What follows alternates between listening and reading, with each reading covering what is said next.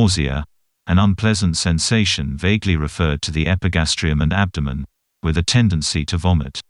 Nausea may be a symptom of a variety of disorders, some minor and some more serious. Nausea is usually felt when nerve endings in the stomach and other parts of the body are irritated. The irritated nerves send messages to the center in the brain that controls the vomiting reflex. When the nerve irritation becomes intense, vomiting results.